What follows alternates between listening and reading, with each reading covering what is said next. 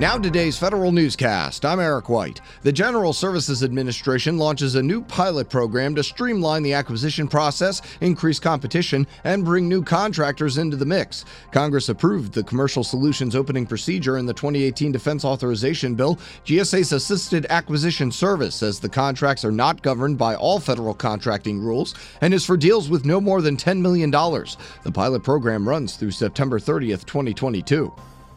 GSA left out nearly 800,000 square feet of vacant office space in its real estate inventory. The agency's Inspector General says GSA previously reported a 1.1% vacancy rate for its leased buildings. It also found GSA was not doing all it could to fill vacant office space with non-cancelable occupancy agreements.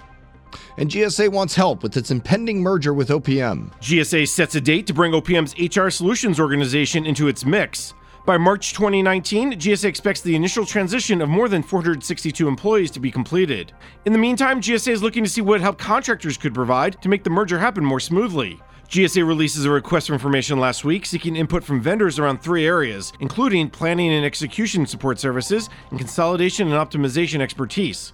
Responses to the RFI are due August 17th. I'm Jason Miller. Collective bargaining negotiations between the Health and Human Services Department and National Treasury Employees Union are getting heated.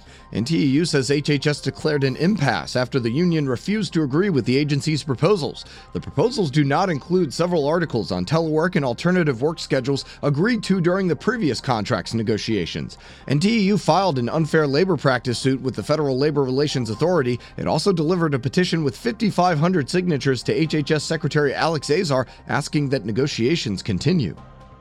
The Office of Personnel Management is encouraging agencies to let D.C. area employees use telework and other workplace flexibilities for the next 2 weeks during Metro's major track work. The work is scheduled on the red, orange, blue, and silver lines through August 26th. OPM says agencies should review their own current policies and inform employees of their options. It's up to each agency to decide how their employees can use telework and other flexibilities. Defense Secretary James Mattis defends the Pentagon's decision to press ahead with a new Space Force just a year after strongly opposing the idea. Federal News Radio's Jared Serbu has more. In a July 2017 letter to Congress, Mattis said a proposal for what was then called the Space Corps would lead to parochialism and add organizational costs at a time when he was trying to reduce administrative overhead. But the Secretary told reporters yesterday he was never against setting up a separate service for space. He only opposed doing it before DoD could define the problem. Defense officials say they plan to submit a formal proposal as part of the 2020 budget request. Jared Serbu, Federal News Radio. Several industry organizations want the Performance Accountability Council to figure out how to cut the security clearance backlog to 500,000 by the end of the year. The Professional Services Council, National Defense Industrial Association, and others urge Congress to include a variety of provisions in the Intelligence Authorization Act designed to improve the security clearance process and hold agencies to congressional timelines. Major General Andrew Toth officially takes over as leader of the Air Force's Personnel Center. The center is tasked with delivering world-class talent management and care solutions that help Air Force members and their families. Toth takes command of the center from Major General Brian Kelly.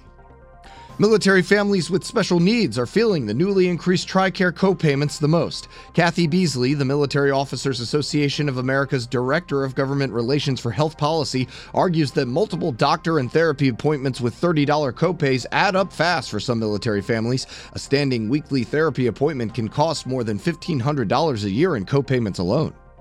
And as wildfires spring up across the country, Interior Secretary Ryan Zinke calls for a new approach to forest management. More now from Tom Temin in today's Management Report. Zinke says more aggressive tree thinning would starve wildfires of fuel. Over the weekend, he toured burned neighborhoods near the Whiskeytown National Recreation Area in California. The park has been closed because of the 200,000-acre Carr Fire. The Sacramento Bee reports Zinke chided environmental groups that have blocked timber operations on public lands, saying we have to actively manage our forests. I'm Tom Temin. Find these stories at federalnewsradio.com and subscribe to the Federal Newscast on Podcast One or iTunes. You can also follow us on Twitter at Federal Newscast. I'm Eric White.